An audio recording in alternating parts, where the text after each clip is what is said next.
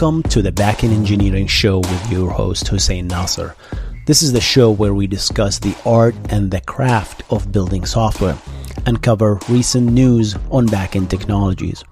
If you enjoy the show, make sure to subscribe to the YouTube channel and rate it on Spotify and Apple Podcast. With that said, let's get on the show.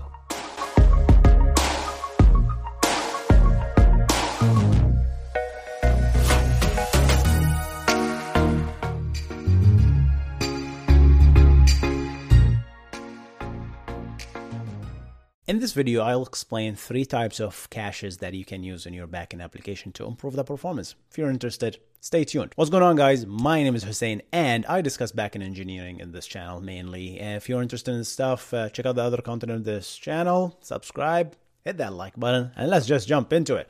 So, the idea of introducing a caching mechanism or caching layer in your app is because the mechanism or the cost of obtaining a certain amount of data is costly, is high.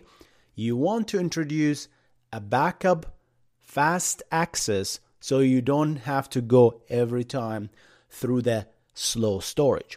And that could be in case of a database disk, right? Whether this is hard drive or SSD, and you want to replace it with memory, or in case of CPU, the CPU build the cache so that they want to avoid memory access, because to them, memory access is slower than actual register caching layer in the CPU. So the goal of having a cache is to avoid the extra cost of going to obtain certain information. So that's caching. So the first type of caching is called a spatial cache. And think of a spatial cache as a locality-based cache. That means, hey, you're going to the disk and you are pulling a certain block of data. A spatial cache is the app will think, says, hey, since I am already took the hit and did that IO, might as well let me get the nearby blocks, because I am predicting that a future request will need this spatially located blocks or spatially located data. So that's called spatial cache. So that means if I'm going there, I might as well just pull this stuff so that I already took the hit. Let me pull nearby located data so that future requests, if they requested this data, they can benefit of this.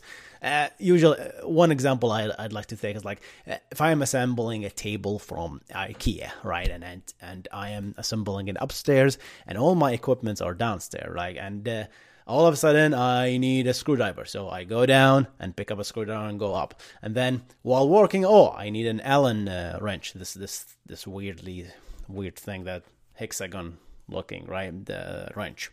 So let me go down and pick it up again. And then I need a drill. Let me go down and pick it up. So if I am smart enough and say, okay, let me look at this table now. I'm gonna need an Allen wrench, I'm going to know a screwdriver, and I'm going to need a drill. So let me go once downstairs, pick up all this stuff, and then work on them. So that's an idea. So the trick here is if your backend app can actually predict what is going to need, and that's not necessarily easy by any chance, then it's going to be useful to pull up spatially located things. So when I went back down, here's the screwdriver. Since let me get the drill. It's all located, spatially located. So that's the idea here. All right, so that's the first cache, spatial cache. The second type of cache is called temporal cache, and that's related to time. So most frequently used here is I went there and I pulled a piece of data, okay, and now I cached it, and now you start caching other pieces of data. If I asked for a certain piece of data that is available in my cache, then the most frequent access data are getting hot in the cache. They are not discarded.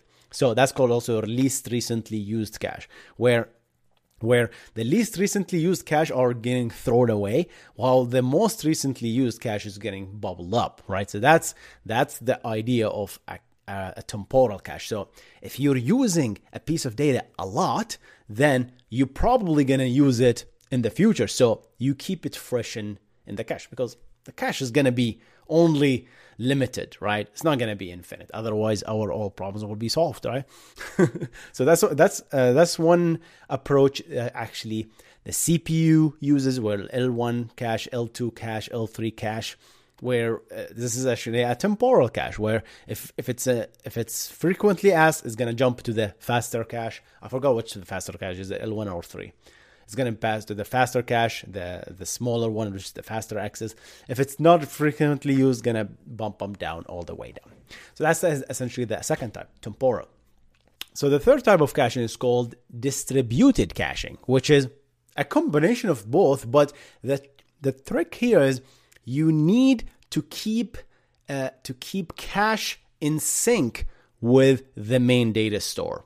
And most popular here is Redis, right? You have a central cache, Redis or memcached, and now when you want to read a piece of information, your cache is empty, you go to the disk and you pull a piece of info and then you populate the cache with it. So next time, if you want to read an information, you ask Redis or ask your distributed cache, hey, do I have this information? Well, yes, I do. Here it is. No, I don't. Go to the disk, because you don't have it, but the disk must have it, right? So now it go to the disk and then pull it. And here's where it gets really tricky, because keeping the cache in sync with the main data store is one of the hardest problems that backend engineers face, and front-end engineers if they have similar cache in the front-end. So that's why there are two types of caching here, and I'm gonna make another dedicated video for this. So this is especially when you're actually trying to write to disk and update your cache and keeping this cache in sync. So two methods so far we know about. There is one called write through cache, where if you want to update your data store, you first do it in the cache itself. Look at this. So you update your cache and synchronously block the client that is writing to write also to the IO disk immediately, right? So there are many implementation AWS doing differently. You can do it differently. So I know AWS have like a something called I think set aside or something like that, where the application is aware of both, right?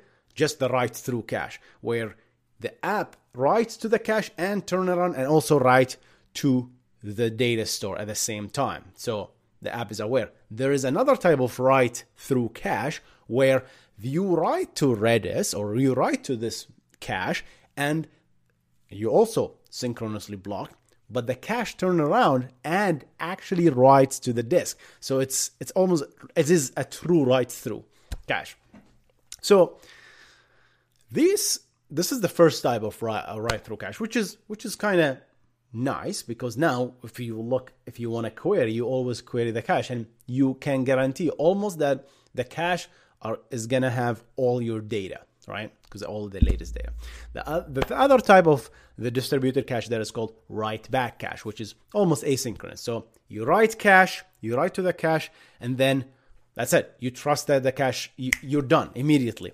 The cache will asynchronously write back to the data store. A write back cache is way more complex to implement. That's the second type, where essentially you're going to write always to the cache, but once you write to the cache, you are essentially done. However, it's the cache store job to mark these pages or data that you just written in the cache as dirty, as being edited. And now the cache is responsible to take all these dirty pages and then flush them back to the disk. Now, there are lots of implementation where how can you guarantee persistence in this model? Because if you write to the cache and the cache destroyed in memory, that's a big problem. You just lost one of the ACID properties, which is durability. It's not durable with the write back, right? So that's one problem. Again, I'm not going to go into details about these two types. I'm going to dedicate a different videos specifically designed to talk about distributed caching and all this limitation, all that stuff. All right, guys, hope you learned a few things in this video. If you like this video, hit a like, and I'm going to see you in the next one. You guys stay awesome. Goodbye.